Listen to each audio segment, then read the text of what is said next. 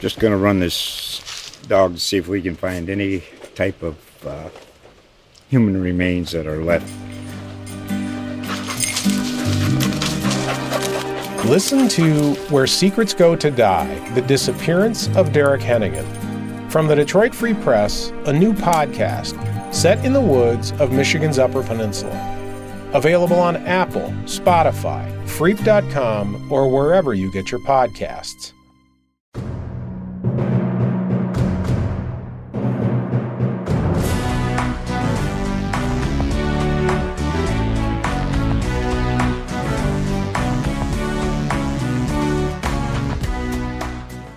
Hello and welcome to Spartan Speak, a podcast from the Lansing State Journal and Detroit Free Press focused on Michigan State sports. I'm Phil Friend, your host, podcast producer, and sports writer for the LSJ, joined by Freep beat writer Chris Solari and LSJ sports columnist Graham Couch. Gentlemen, it is Wednesday night here in Lansing, Michigan, or Williamston, Michigan, depending on where you are. And today was just an absolutely huge day for the Big Ten and news and everything, and fans in general. And boy, it was a mess that started at about 9:30 this morning, and you know it's closing in on 10:15 p.m. tonight here, and everything still feels kind of surreal a little bit.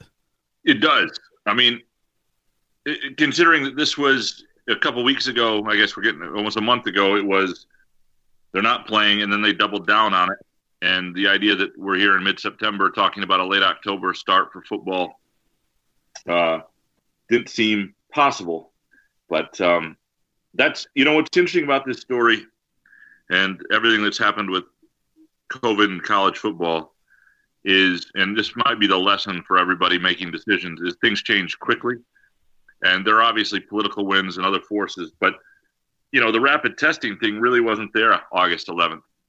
And that's what they're pinning their hopes on. And I'm not saying they knew that was coming and they should have held off. I mean, obviously in hindsight, making that decision was probably premature, but that's sort of the lesson, right? You don't know what's 2 weeks from now. And that again is the lesson, right, Chris? I mean, we don't know. I mean, right now there's a Big Ten schedule, but there's also, an outbreak on Michigan State's campus. There's a quarantine in Wisconsin. There's issues in Indiana and other places, and we don't know where this is going to be in 3-4 weeks. And so we'll see, but right now it looks good. Yeah, and I thought, to Bill Beekman's credit, earlier Wednesday, I guess, earlier than now, in our late night, overnight drive shift here, I thought that it's the night shift with Graham and Chris and Phil. I think that, he was realistic about it. I mean, and I think all these athletic directors, and we talked about this, how many times have I used the term false optimism, right? I mean, the rapid testing is not false optimism. That's legitimate and actual and tangible optimism. But at the same point, what that does is allow you to know if someone has the virus and how quickly, and to separate them from the others. That doesn't mean the virus won't get around, and that doesn't mean that there's a chance that it won't spread. And I think Bill Beekman, he said that, earlier Wednesday, he said it's probably inevitable that of the 14 teams, there will be a time when one or more teams can't play for a week or more. That's the reality of what we've seen already in college football, and it's the reality the Big Ten needs to prepare for. And that's saying something beyond simply just the idea that they have this good testing. And I think that's important. I think I don't want to minimize that. I think that's the reason, one of the two reasons I think that you're seeing it back, and the change of heart from the president's one of three, the third, of course, being the most important of the lack of cash that all of a sudden these athletic departments hit. But I think that and the better idea of the myocarditis issue, which still is an issue. I think that's another thing that in talking to some of the people in the Big Ten today, they understand it could be an issue, but they've got a multi-pronged approach to test if an athlete does come down with it. So that was also something that wasn't at that point in place. That those protocols needed to be worked out. But again, there's still a lot of uncertainty and unknowns. But as of right now, and I've said this how many times, Graham? You've heard me say this. Don't write the word "will play" or "they're going to play." that's scheduled to play at this point, because that's just the world we're living in right now.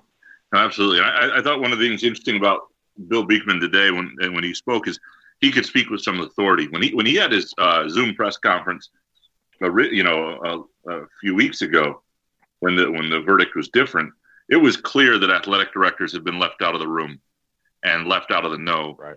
And he really couldn't speak he could speak from a place of what it might do to the detriment of his athletic department, but not really for the reasons for why they had canceled football. He could speak with more authority. And to your point about the cash, as he brought up today, it's a $30 million loss they were looking at, and that's with some serious budget cuts and all the furloughs they're undergoing already and everything like that. And then it was going to be a $30 million shortfall.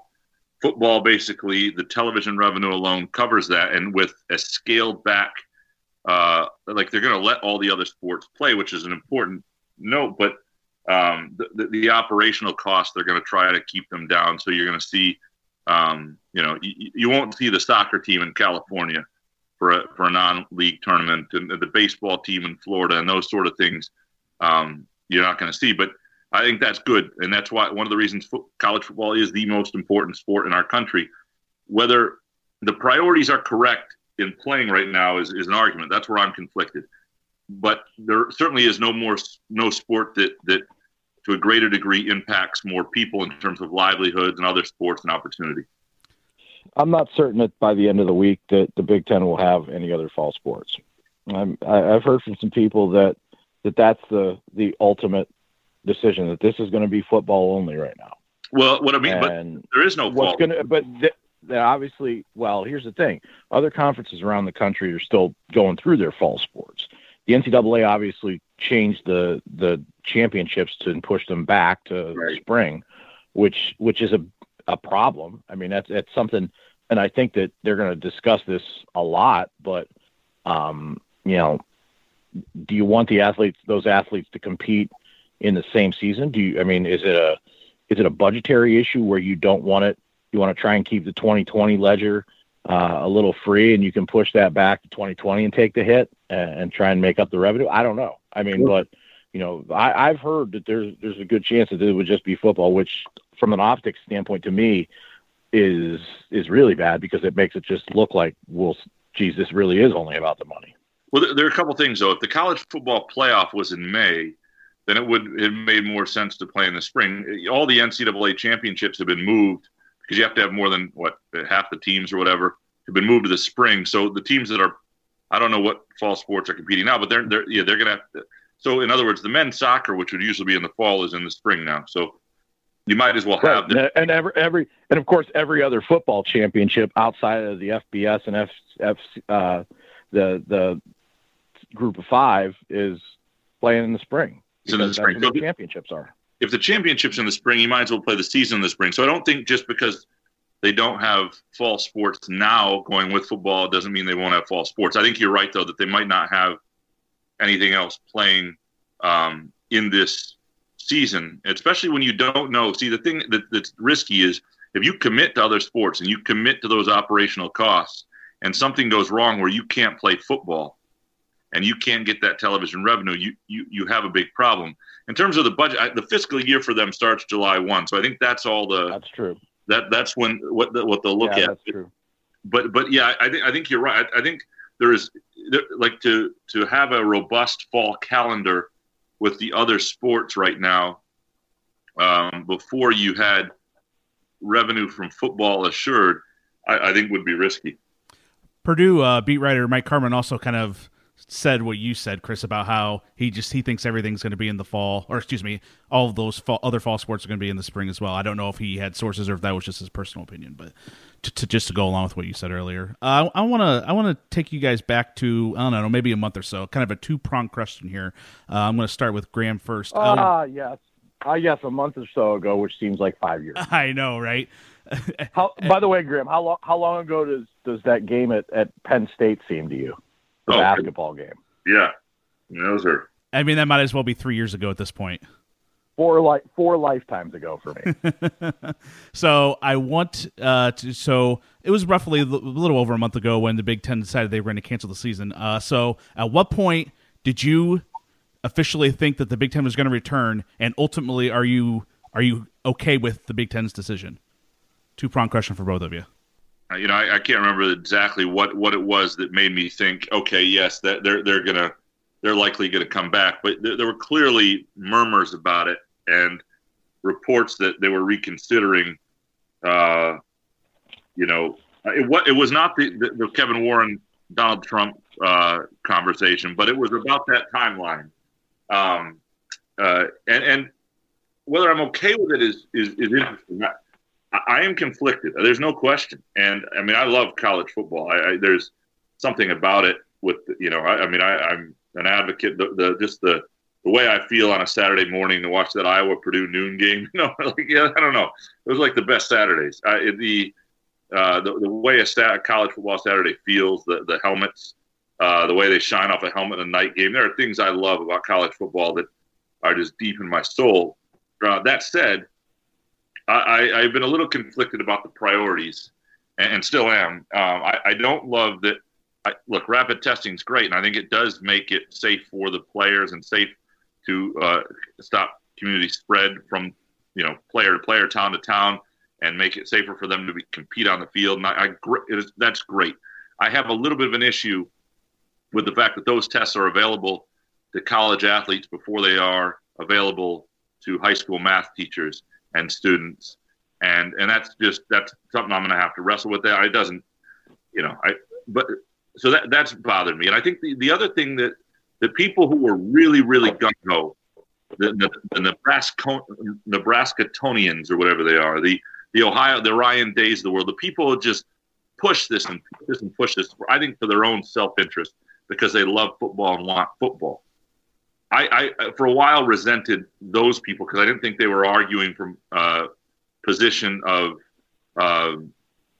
reasonably what was best. It was about themselves. Ryan Day wants to compete in the college football playoff. That's why they want to go early. And nothing would make me happier than Ohio State losing to Purdue to open the season and have their playoff hopes dashed and have that whole storyline gone. Because that bothered me. So it wasn't that I didn't want football back. I certainly, if football can be played safely, would love to have college football back. But I learned to resent some of the people who were pushing it and how they were pushing it. And so you get to the point where you don't want them to enjoy football. And football comes back, they enjoy it. And that's a very petty way of thinking. But it all comes back to the conflicted nature of it, where I don't know if this should be our priority right now. I think this is a bad week for it. I think this was, look, you've got, we're getting up near 1,000 cases over at Michigan State University. You've got Ingham County, where Michigan State is. I don't know if by the end of the week could even play a Big Ten football game based on the 7.5%, community, the positivity rate for the community you're in for Ingham County. You've got, Wisconsin in lockdown, as I mentioned. You've got things like if I were a school president, I would have said, all this looks really good. I'm not doing this week. I'm not. And I understand they do things in a consensus, and I bet you there were some pushback on that. And obviously the people who were in the minority this time probably were not going to squawk like they did at Wisconsin, and we're not going to bow like they did at Ohio State when Ohio State wasn't originally for playing. They were against it, and they felt political pushback in their own state, and from their own fan base, and they changed their vote. So I don't know. I am conflicted if that's the answer. I am going to cover it. I'm going to enjoy it, and I am. But I'm also aware that there's some perversion in our priorities. I think Graham took a big left turn on that. Woo! Follow that, Chris. Hey, when did you think it was going to be a reality? Just to echo some of what Graham said in some ways, and obviously not necessarily as vociferously as Graham, but I think it was on both sides. I think we've seen a lot of people on both sides of the issue, fighting against it, fighting for it. The biggest thing is the safety piece. The biggest thing you don't want to see is medical people pushed into a decision based on pressure that goes against their medical training. And if they believe it's safe, then that's good. There are other issues at play. The community spread is something that, when I talked with Dr. Amish Adalja, class of Butler High, 1993, but he's at Johns Hopkins as an infectious disease doctor. He's on the NCAA panel. That's a big concern, the community spread. And when I say that, I'm not just talking about the simple fact that these rates are going up in these communities. I'm talking about the fact that and you've seen this a number of times already, right? You saw it at Oklahoma at one point. You saw it at a couple other places where you can't. It's because they're amateur athletes. If you want to keep that guise, right? If you want to continue the facade of being amateurs, you're not going to be able to tell them you can't go see your family. And what if their family brings it to them when they come to these games? Michigan State and the other Big Ten schools are working on trying to get family members to be able to see these games, but they're going to see these kids after the game. What if one of them spreads it to the team? What if these kids go out into the community, and like Bill Beekman was even talking about, they're kids that are coming back with these positive cases.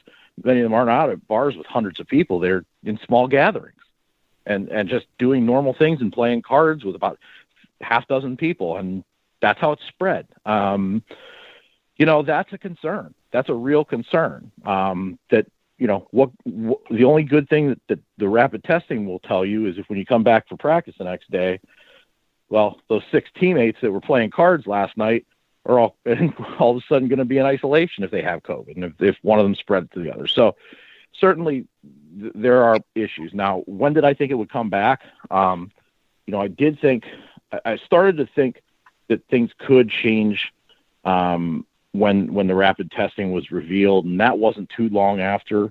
But at the same point, the Big Ten was adamant, and other people were around the conference were adamant they weren't going to play. Well, last week, and this to tell you how quickly this story developed, late last week, I had a source telling me that Michigan State was still preparing to play for a post-Thanksgiving at the earliest or January football schedule. So, that was, I believe, Wednesday or Thursday. And even when I think it was Thursday that the Big Ten got that letter from the 6 congressmen and wrote almost a really flippant response where they were quoting, Graham loves the quote tweets. That Big Ten response was nothing but a statement with a quote tweet, but, quoting the letter. I thought that was a little glib, but then probably it was around Saturday, the wheels were turning quite a bit. And you started hearing from sources that it was really picking up. And by Sunday, from what I understand, that's when the vote was taken. And this is so what the holdup was between Sunday and Wednesday is a big question to ask. What I think is interesting is that I believe that Wisconsin and Barry Alvarez is on the scheduling committee, and he had a lot to do with this. Wisconsin's pause in playing, I think, runs until September 24th. Well, that's 1 month before the season starts. So if you would have started on the 17th of October, you wouldn't have had Wisconsin playing week 1. So that's when we talk about things fast moving and political. Yeah. I mean, we're not just talking about the president. We're not talking about senators being political. I mean, there's politics that goes on in the Big Ten all the time.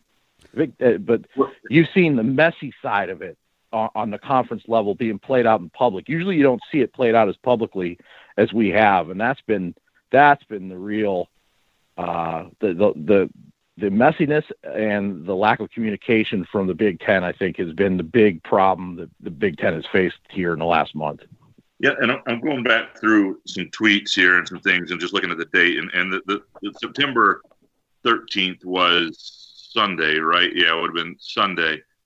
And that was the day that I had heard somebody, the exact format that came out with the now they were preferring October 17th at the time, the 8-week, the extra game for every team, 2 versus 2, 3 versus 3, last place versus last place in the division. the bonus game. And so I guess it was sometime around there, or maybe Christmas Saturday, that you started to see it. And I think the Pac-12, which is not playing now, and has other issues going on with air quality and states and different levels of lockdown with COVID, but they're them leading the way and changing their tune a little bit with the rapid testing, I think also paved the way for the Big Ten. And I don't know, the thing is, what's interesting, Chris, is that for so long, rightfully so, we were very critical of the Big Ten's inability to explain itself on the front end when it canceled the season, and to do so adequately. But the one thing they did mention, and Samuel Stanley from Michigan State mentioned, was the issue and concerns with testing. And ultimately, that gave them, testing wound up being the piece, and the myocarditis is obviously an important part. But without the rapid testing, I don't think we get to this point, because the ability to test an entire squad the day of a game on both teams, and maybe every worker in the stadium or whatever it is, and just feel like you have created a bubble on game day, I think is truly the essential piece. Yeah, and I think for what the Pac-12 give it, the Pac-12 also took away from the Big Ten in terms of public perception when back on August 11th they rolled Kevin Warren out on BTN, which should be as friendly a friendly face as you get if you're the Big Ten commissioner. I mean, that's your network. And I thought Dave Grevson did a pretty good job of asking some tough questions to Kevin Warren. He wasn't ready. He wasn't prepared.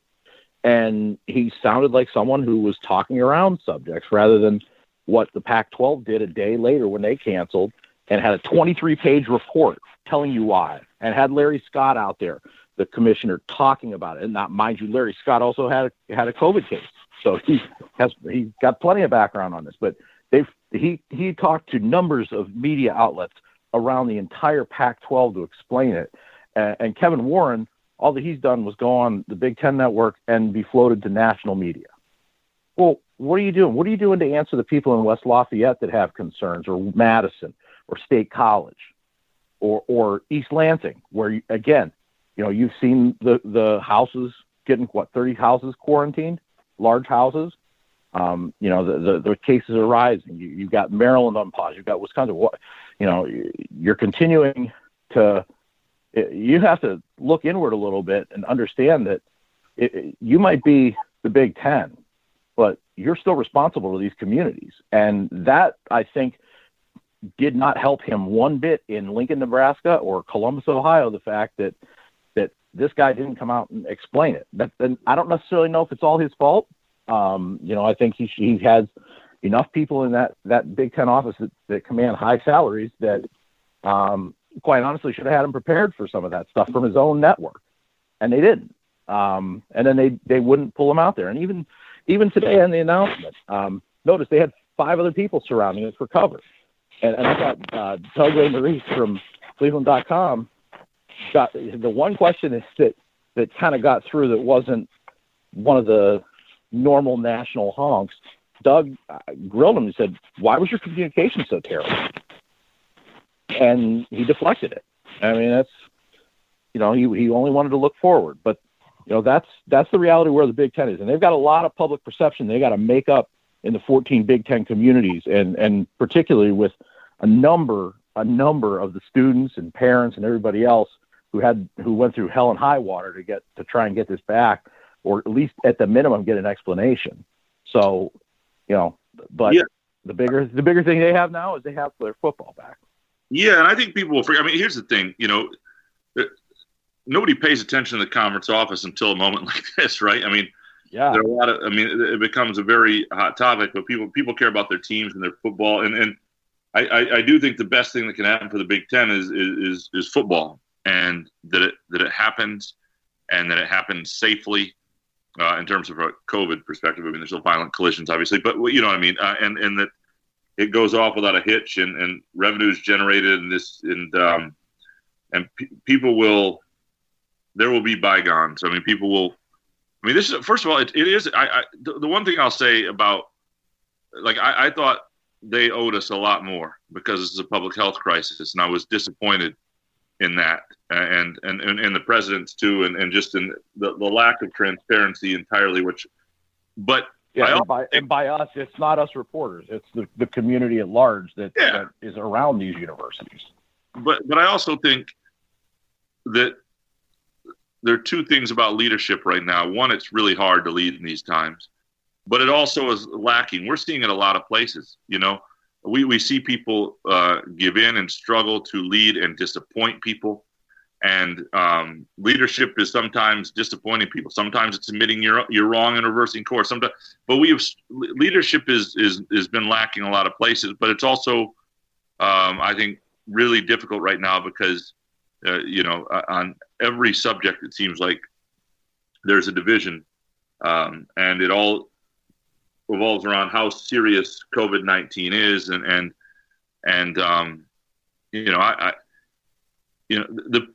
the people who here's my problem with people who really push college football to come back because they wanted college football back and they were just angry, and like that energy, that passion. If we had, as a society, had that about getting kids back in schools in June, they'd be back in schools right now, and so that's what bothers. It's a priority thing, and that's where my that's where my any issue I have with the decision right now isn't about the decision itself. I think the decision looks fairly wise based on the information they have. They look like they've done a ton of work. They look like they've got great protocols. They look like they've got situations where communities have to live up to their end of the bargain. Teams have to live up to their end of the bargain. My issue is just the priority overall, and I'll get over that. What have the players done in all of this? Because all of this, what has been lost once again in a lot of ways, are the athletes. Do you feel, and this is for either and both of you guys, do you feel that the athletes early in this process looked like they had understood the power that they had to exact some change, to get things done? Did they acquiesce that power? Did they give it up? Did they cave when you had these players coming together saying, we want this, that, or the other thing, and demanding better testing and demanding a lot of other things, and then all of a sudden saying, no, actually, we just want to play?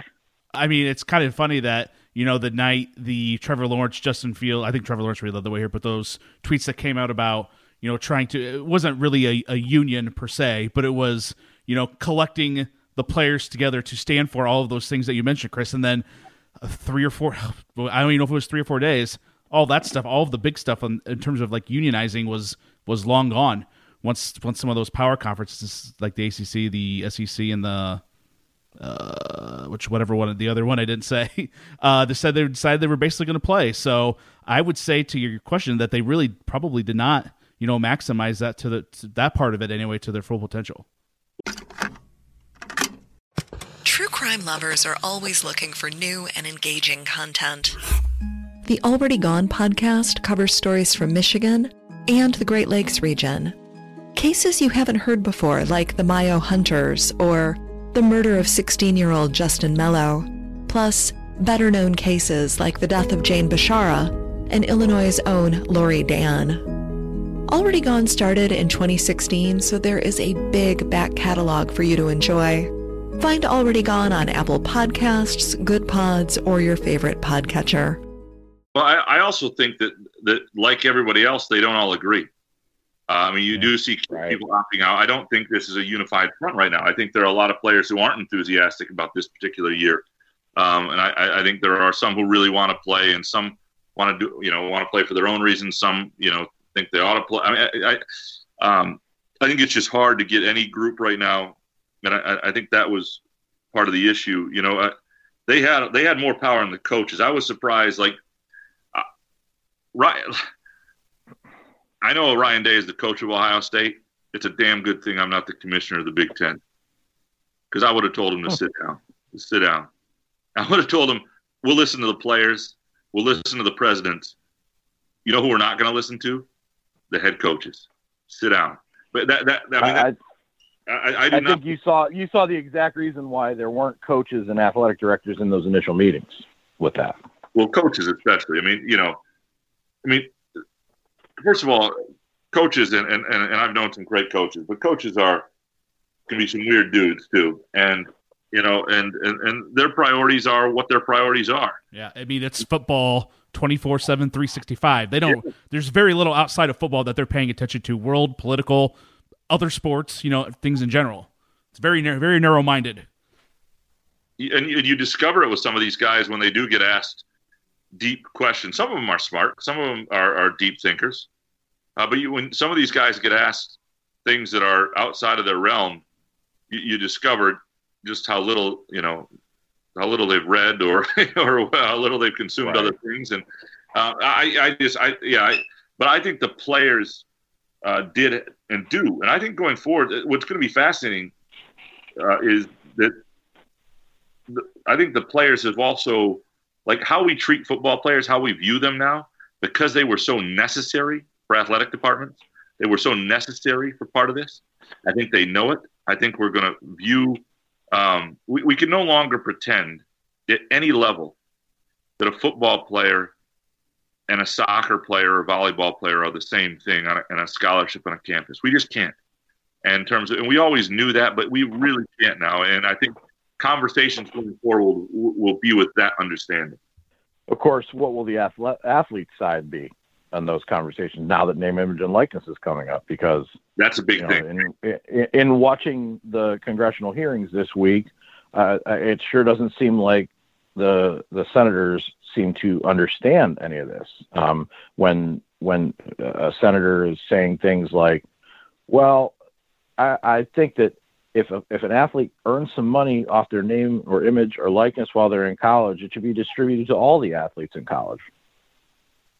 It's a lot. That's a lot of athletes. That was not a liberal Democrat saying that either. No, that's not really the whole point of name, image, and likeness. And name, image, and likeness, if it goes, and I think it will eventually get to where we think it will, I think that'll also make things less unified, because I think it's going to divide locker rooms. And while it's right, it should be a right that kids have, it will not be. It'll be a mess for a little while, and that will not help their overall empowerment, because while they have that, they won't agree on much. There'll be a lot of resentment in a lot of places. It'll be an overall mess. You know where there should be resentment? For these kids who make $9 million a year on their YouTube channels. You know why I say that? There's no restrictions on them doing that as a 9-year-old or a 12-year-old or a 15-year-old. But if you all of a sudden become a recruited athlete and you have a YouTube channel, you can't do that. Right, you can't do that. You can't create a Patreon or whatever for whatever project or projects you're doing, stuff like that. Yeah, I mean that's if a 9-year-old kid playing with toys, so my 5-year-old kid watches it, all of a sudden makes $9 million off that. What about the athletes whose high school games are on television or whose college games are on television? What's their worth?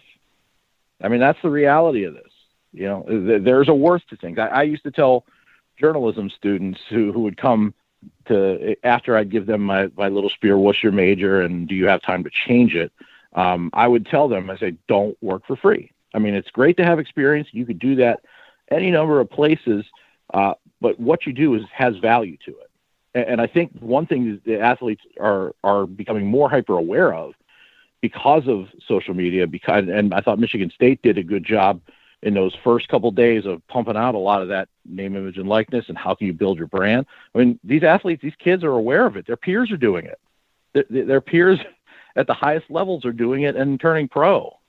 So, colleges have to adapt with the times, and, but again, what else athletic departments worry about with that, particularly with everything else that's going on? What if the endorsement money that you have from a local sponsor, instead of going to your athletic department, now all of a sudden goes to your quarterback? Let's go back here to the Big Ten announcement today. One thing I'm interested in is the protocols.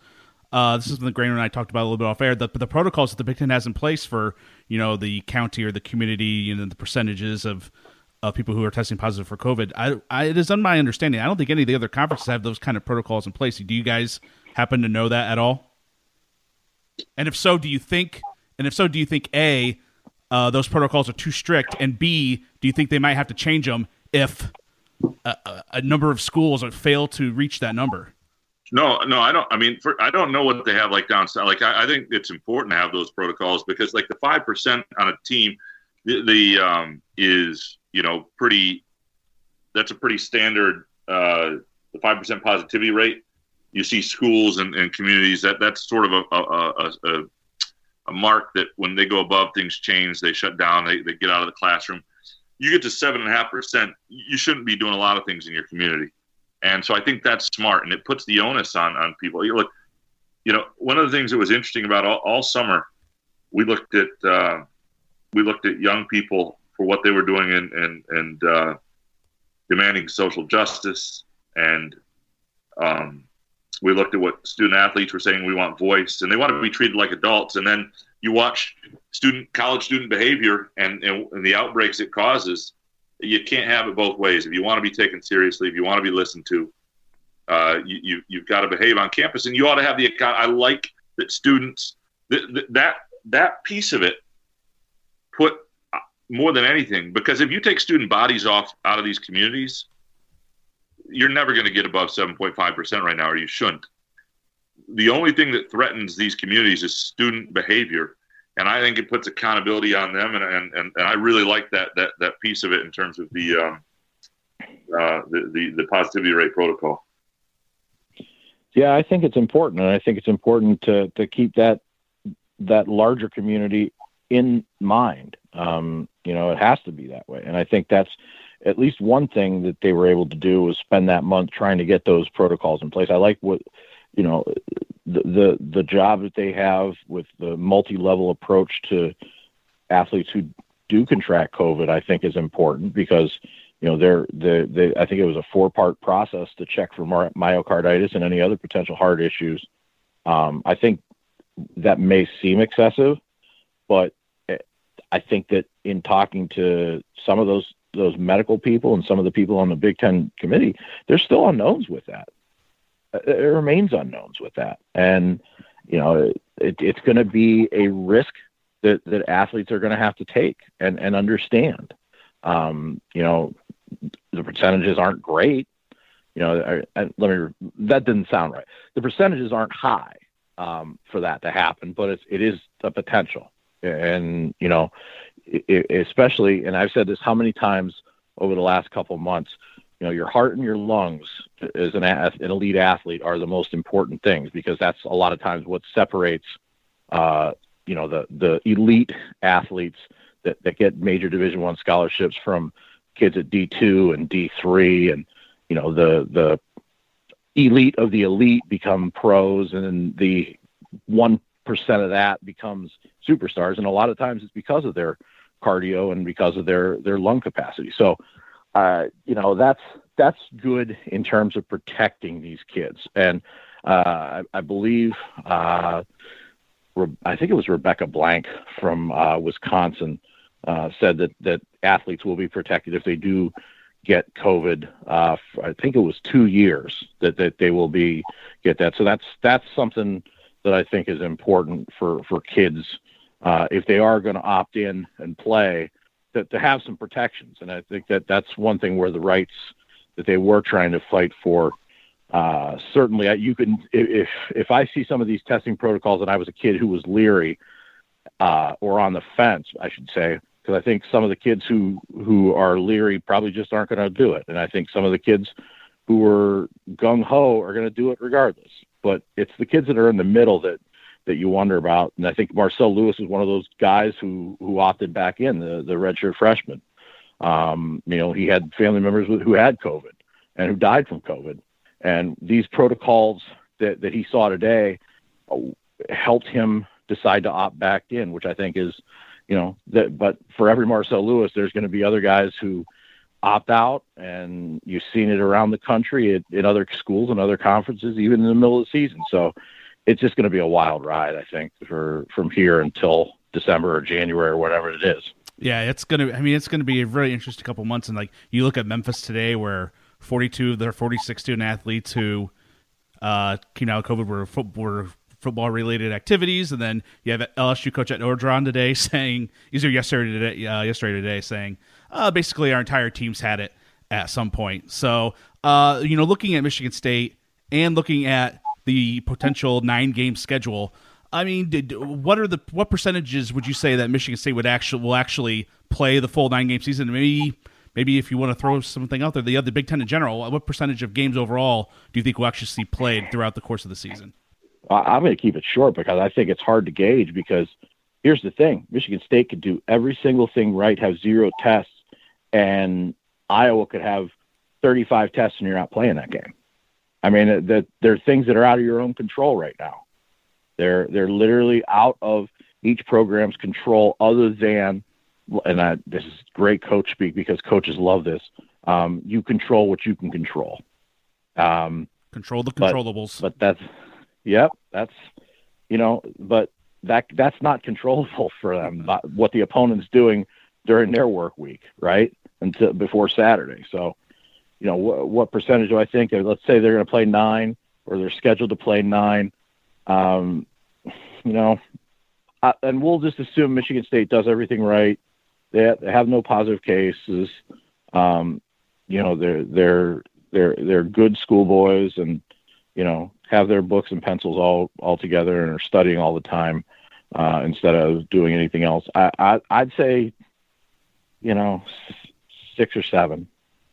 And that's spitballing, because that's all that we can really do at this point, because we don't, just like the COVID stuff, we don't have the data. We don't know how it's going to be, other than what we've seen around the country where games have already been shuffled and pushed back. But the Big Ten doesn't have any flexibility because there's no bye weeks to just push back a game right now. That's I think the one thing that's going to, as Bill Beekman had said, cause some of these teams that do have to cancel. They're going to cancel those games. There's no time to make them up.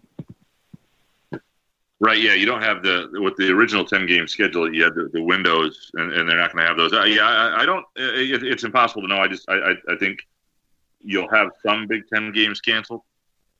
Maybe Michigan State will be one that maybe they won't, and how whether it's 2 weeks in a row, what we also don't really have a sense of is how that's going to be played largely in a time of the year where.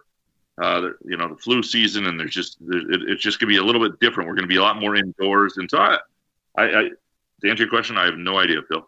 All right, well, let's move on to some Twitter questions here, guys. First one comes from Zach Serdenek. He asked, "What is a reasonable record for Michigan State this year?" Graham? It's a really good question. We haven't seen the schedule yet. My understanding is it's probably going to be similar to the one that was out previously. It's a tough schedule, but it's a weird year in some ways, because they didn't get a real run up. I don't think for Michigan State they would have minded not playing this year. I think they knew they needed the time. But on the other hand, and it's not ideal that you're playing conference only, although Miami, BYU, Toledo is not going to be easy for this group. On the other hand, though, it's a shorter schedule, right? So you're not going to get worn down like you might late in the year.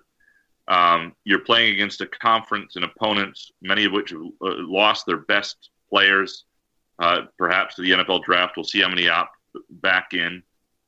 So there'll be some talent, lessening of the talent that you're facing. And it's not going to be a year. It's going to be different. It's going to happen quickly.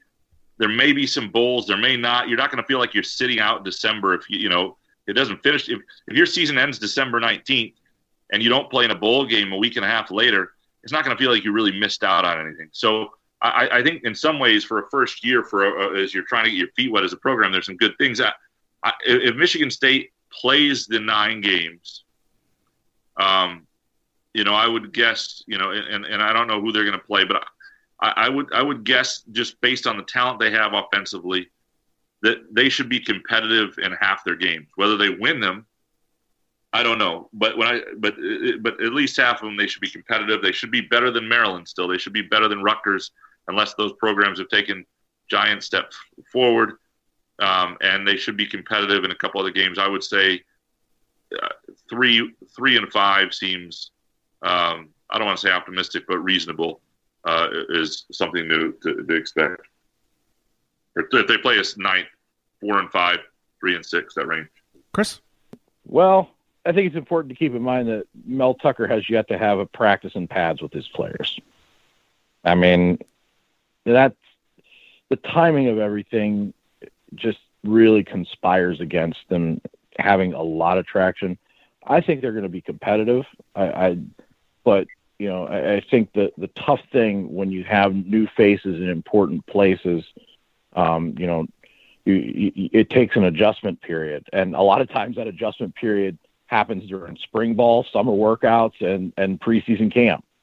Well, that's all been kind of scuttled for Michigan State. So, you know, I do agree with Graham, though, that I think that, you know, you got a veteran group on the offensive line that's back, and I think the time off should help them be a little healthier. If anybody, I think, benefited from it, it's those offensive linemen who've been so banged up over the last few years, from a health standpoint, not maybe just from a physical standpoint, and not from a timing standpoint that's needed on that line together. And you know, you have so many replacements coming on the defensive side as well. You know, I'd probably say that 3 to 4 win range. Again, this is not without seeing who the opponents are going to be. But you know, I believe what I heard earlier today, and this is still Wednesday, even though it feels like it's been 48 hours to 72 hours ago. You know, I think I had heard that they're going to try and go back to the original Big Ten schedule that was planned out before the season, not the recrafted one from August. Yeah, that's what Purdue athletic director Mike Babinski said. Yeah, which is a 9-game Big Ten schedule, but you would have to drop one. So you know, who's the one that gets dropped for Michigan State in that? Odds are it'll be a crossover game that gets dropped for these teams rather than a divisional game. Just you know, and perhaps they even, you know, because I don't know how, I'm not privy to the meetings. It could be just where's the farthest away game. So if it's Michigan State, you'd probably, you know, farthest away game I think on the schedule was Iowa. Let's see. Well, Iowa, yeah, Iowa was the crossover because Indiana, Penn State, and Maryland are all in your division. Right. So it'd probably be on that respect, it would be Iowa. So you know that would lighten the load a little bit more. But you still have Ohio State, Michigan, and you know, no idea if the Michigan game's still going to be in Ann Arbor or as they changed it to, or if they're going to put it in East Lansing like it was supposed to be originally. So, in other words, none of us know anything. That's my answer. Perfect. Great. Final answer. Great record predictions from you guys. Despite no padded practices for Mel Tucker, I'm going to ask this question anyway from Hamza. One player on each side of the ball who could have a breakout year. Graham? Oh, well, I mean, on offense, I mean, yeah, it's you know the guy that and there are a number of receivers. You know, you look at the Trey Mosleys of the world. You know, I don't know which receiver. I have a feeling though, there will be a receiver this year because they have a lot of intriguing young guys, and that's really to me what makes this season interesting is their skill position. I mean, obviously their offensive line's more experience. They've got to take steps there, but I mean. What's going to be fun to watch, I think, is the skill position guys on offense. You know, Elijah Collins, he's kind of established himself, obviously, and he's you know, an exciting young back. But they've got a number of guys, and I don't know who will emerge there because I really don't know who will separate themselves. But I would say, you know, I do think they'll wind up that's one of the advantages of playing this season rather than not, is that we will leave December knowing that somebody emerged there. That's a guy you can lean on. That's a guy you know you've got a stud there on offense. Defensively, it's really hard. And Naquan Jones to me is the guy who's the best NFL talent on the roster. Is he going to be consistent? I don't know, but it's his time in the middle, and he probably knows it. And so that would be my pick. Chris? Yeah, I would go with Naquan Jones as well, but you know, and some of that is because we don't know what's happening yet with Jacob Panasiuk, who opted out originally. You know, is he going to opt back into play, which would give you a better defensive end and would take pressure off Naquan Jones in a lot of ways. And Panasiuk, I think, also could be one of those kind of guys in his last year if he does play. Well, I shouldn't say last year because of those pesky waivers the NCAA are going to be granting. to all these kids, whether they do or don't play this fall. I think the other thing with Naquan Jones is that he hasn't been an every down nose tackle. The bulk of those reps went to Raequan Williams and Mike Panashuk the last few years, and he's been kind of the second team guy for a few years. So physically, how's he going to be able to handle more reps and snaps? But I do like, I think him, and I think the other guy on the defensive side that I would say is primed for a potential breakout, that maybe is off the radar. And Antoine Simmons mentioned him, is Chase Klein, the linebacker. He's obviously turned heads of his peers and his coaches, and they lose two starting linebackers in Joe Bocci and Tyreek Thompson. So you got some holes there to fill. And I think Noah Harvey's one of those linebackers, and it sounds like Chase Klein could be the other. On the offensive side, I'd agree with you about the receivers. Jaden Reed, obviously, is a kid that you've heard a lot about, which stuns me that I'm the first person to bring up the Western Michigan transfer here. I really was trying not to do it. I was trying. So that well. Well, I think Jaden Reed and Trey Mosley both have a really good shot, which I think will definitely help Rocky Lombardi in his transition. And I think that, it'll be interesting to see how Rocky Lombardi, without someone necessarily looking over his shoulder, will do. Although the leash of a quarterback under a new coaching staff, an older quarterback in particular, sometimes can be short. So, I think that he's shown, at least from what we've heard from him and, some of the things that I've heard from others and seen, he's shown some pretty good leadership, and he's always been a good leader. It's the next step that he needs to take. But I still think that, to me, the breakout guy, and this is going to seem a little weird because last year was kind of a breakout for him, is Elijah Collins. Because Elijah Collins nearly got 1,000 yards running behind a line that was banged up to high hell and has been for the last 2 years. So if you were able to get Elijah Collins behind a steady group of 5 under Chris Kapilovic, who can give him holes and give him room to the outside, I think you're talking about, potential Jeremy Langford type season for this kid. And if you get that, well, then a lot of things open up for Rocky Lombardi and those receivers, because, you got to key in on the run at that point, and that should open up the passing game. So I'm going to say Elijah Collins on the offensive side. I think he can break the 1,000-yard mark, even though it'll probably be pretty tough with only 9 games. All right, I'm going to participate in this question as well. On the offensive side of the ball, I am going to say, actually it's redshirt freshman on both sides of the ball, but on the offensive side, Devontae Dobbs, the big offensive lineman, the 4 or 5-star guy, depending who you ask, player. I think this is the year he shows that promise, and is a big part as to why Elijah Collins may or may not get 1,000 yards this year. And on the defensive side of the ball, Michael Fletcher, a 6'6", 259-pound defensive end. He'll be a redshirt freshman. Watch out for him. Book it. All right. Yeah, Fletcher's a good candidate. Thank you. Sometimes it takes those DNs a little bit of time to adjust to that college level, but he's got the physical tools. Maybe not this year, but for sure down the line to be a force coming off the edge. And they need pass rushing with the losses they've sustained on that defensive line. Phil just said book it. It's not next year. It's this year, Chris. I'll take it. That is true. Coach Ross Anderson asks, do you expect the mask mandate will be enforced at the Big Ten level like other college, club, and high schools in the state? I'll jump on that one first, because I actually messaged the Big Ten about that, and I'm waiting to hear about it. Gotcha. When I talk about things that matter at a local level that the Big Ten ignores, that's one of them, because that's obviously on the books as a governor's mandate that needs to be done. And I asked the Big Ten, is it going to be not just the mandate for the mask, but is it going to be a cloth mask mandate, or are you going to have those plastic face shields, and who pays for them? I mean, things that are important to these individual institutions and laws that go around each community. I think, I'll let you know when I hear back from the Big Ten about that, and what the protocol was for Brian Lewerke's concussion and the spotter on that from last fall that I haven't heard back from. Obviously Governor Gretchen Whitmer has is requiring masks be worn in high school football. The difference is they don't have rapid testing. So you're trying, the masks right. are your answer when you don't know who has COVID and who doesn't.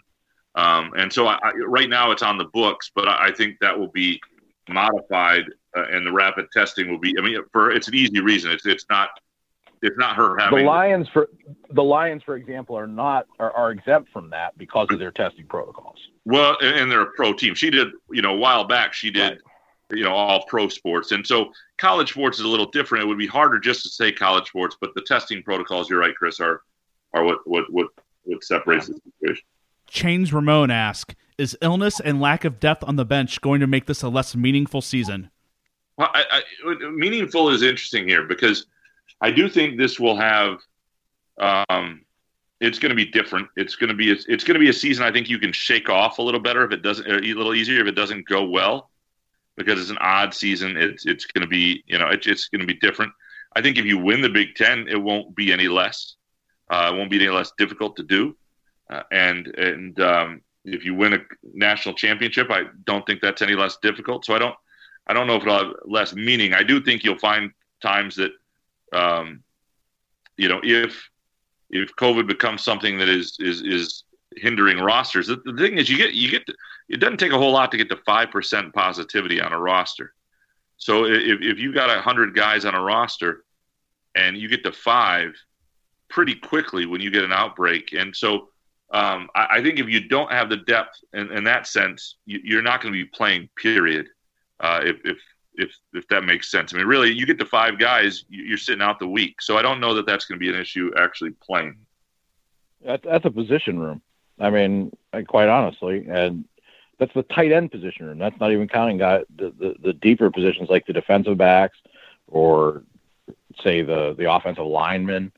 The receivers that have multiple, 10, 15 guys sometimes in those position rooms. I mean, that's a pretty weighty number. Alan Perlstein asks, the current candidates for starting QB are all recruits of Coach D'Antonio, all recruited to play in Coach D's offense. From what you know about new OC Jay Johnson, what quarterback on the Spartan roster seems to be the best fit in terms of their physical size and athletic ability? Chris, have you had a chance to study Jay Johnson? Yeah, it seems like 4 years ago, but it certainly was somewhere in the spring. I couldn't tell you exactly when, since I saw someone say the other day, is today this day or that day? Is kind of what I heard. But I think it's going to be interesting because I think one of the things that Jay Johnson talked about is being adaptable as an offensive coordinator to the personnel. He likes to throw the ball downfield, so I mean, he also likes bigger quarterbacks. So I think someone like a Theo Day might fit that. Peyton Thorne isn't exactly the biggest of quarterbacks, but he's got that mobility aspect to him. Rocky Lombardi is kind of a Mack truck. So you can do some different things with him. And I think that, he's got experience, which I think is big. But I think the question is, especially in a truncated season, I think some of it's going to be approach, right? I mean, how are they going to approach this? I mean, are they going to use it with a chance to just say we need to see these kids and do it that way, and then kind of look towards the following year? I don't know. I mean, that's I think the other thing to keep in mind as well. We were talking about the waiver situations. These kids are going to get that extra year. Is Rocky Lombardi all of a sudden got 3 years of eligibility left? It's a little different when you have a quarterback with multiple years of eligibility versus a quarterback with 1 year of eligibility left. I think, obviously Damian Terry is a great example of that. A kid who, never really got a chance because Connor Cook was the class ahead of him and Brian Lewerke was the class behind him. And, he was just kind of stuck in limbo even as a 4-star recruit. So, it's really hard to say when, and it's again, especially the quarterback position, not having those practices in the spring and summer to build the reps with the guys, to do the things that you need to do, to carry the whole offense, because you're so fragmented right now with how they're practicing. I think it's going to be one of those things that could play out over the course of the season, and you might see all 3 of those guys. I doubt that you'll see Noah Kim, who is the last of the quarterbacks that is a true freshman. But Yeah, it's kind of a freebie year, I think. Yeah, what you're saying is kind of feeds in the next question here, Chris. Joel Alexander asked, do you think MSU coaches would consider taking a rotational approach to the QB situation in the first few games to truly see who is the best QB? I mean, I don't know what they're going to do. We haven't, they're just coming back now for good reason. We haven't been able to ask them that. But I also, I don't think it makes sense to do. It usually doesn't help a quarterback. I don't think it helps Rocky Lombardi, who I think has feels like a leader on that team, has a sense of that. I think my guess is he will have the job to start. And if things don't go well for a couple games, it may not be his job. But it's easier to it's harder to bench the veteran guy and then come back to him later when and I just don't think that works very often. So I would be very surprised if they did that. And our last question, Tim W. asked, most important coach for MSU to have immediate success, Chris Kapilovic or Jay Johnson? Chris? Boy, I mean, that's an interesting question because, obviously Jay Johnson's success is tied to Chris Kapilovic. But at the same point, everything is won in the trenches. I think just simply from a year one building block kind of year, I think to me it's got to be Chris Kapilovic because you need to win in the trenches. And when Mel Tucker talks about being relentless, that's where you need to be relentless to have a productive offense. You have to have those 5 guys and then 5 guys behind them all ready to maul. So that's been an issue for Michigan State, both over the last 4 or 5 years with production standpoint and also from an injury standpoint. So yeah, I'm going to go with Chris Kapilovic. I'm totally with Chris here. I mean, if the offensive line is productive and a force, or at least holds its own, the offense has a chance, and the offensive coordinator has a chance. If he doesn't, it won't. And look, I'm not saying that Michigan State's had the best coordinators in Dave Warner and Brad Salem, but when they've had offensive lines, they've had good offenses. And yeah, you want to see, I think, more creativity. You want to see something a little different than what we've seen in late in the D'Antonio area, especially. But if they can't run the football and they can't protect it, you can have any wizard out there you want. It just doesn't work. I'm with both of you. I think it's Kapilovic, however we're saying that as well. All right, we are now on to the sports reporters part of our podcast. Any final thoughts before we sign off for the night? I'm taking a few days off, guys. That's my thought. This is the last thing I'm doing for a few days, and to recalibrate and get ready for a long, chaotic couple months ahead for all of us. Yeah, I think it's going to be, there's a basketball season. We didn't even talk about the basketball stuff. Yeah, November 25th is when it's going to come out. So I think we're going to get an interesting overlap, but not the overlap we maybe thought, because football season will be done about the time it was usually done anyway. And how this all looks and whether this all happens is still a little bit out there. But look, as somebody who enjoys this stuff and loves it, I think it could be fun to cover.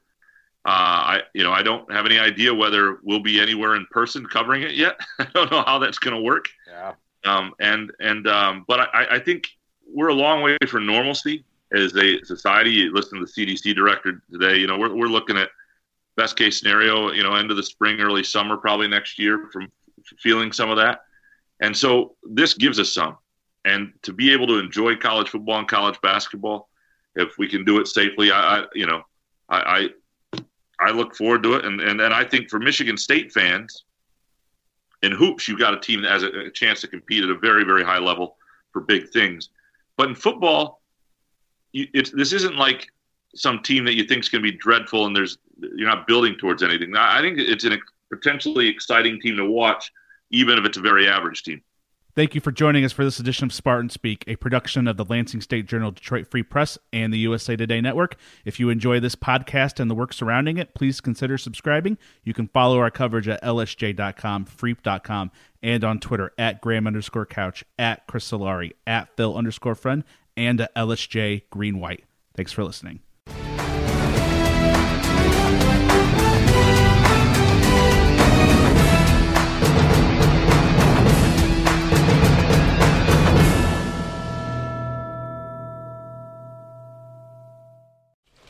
just going to run this dog to see if we can find any type of human remains that are left. Listen to Where Secrets Go to Die, The Disappearance of Derek Hennigan. From the Detroit Free Press, a new podcast set in the woods of Michigan's Upper Peninsula. Available on Apple, Spotify, Freep.com, or wherever you get your podcasts.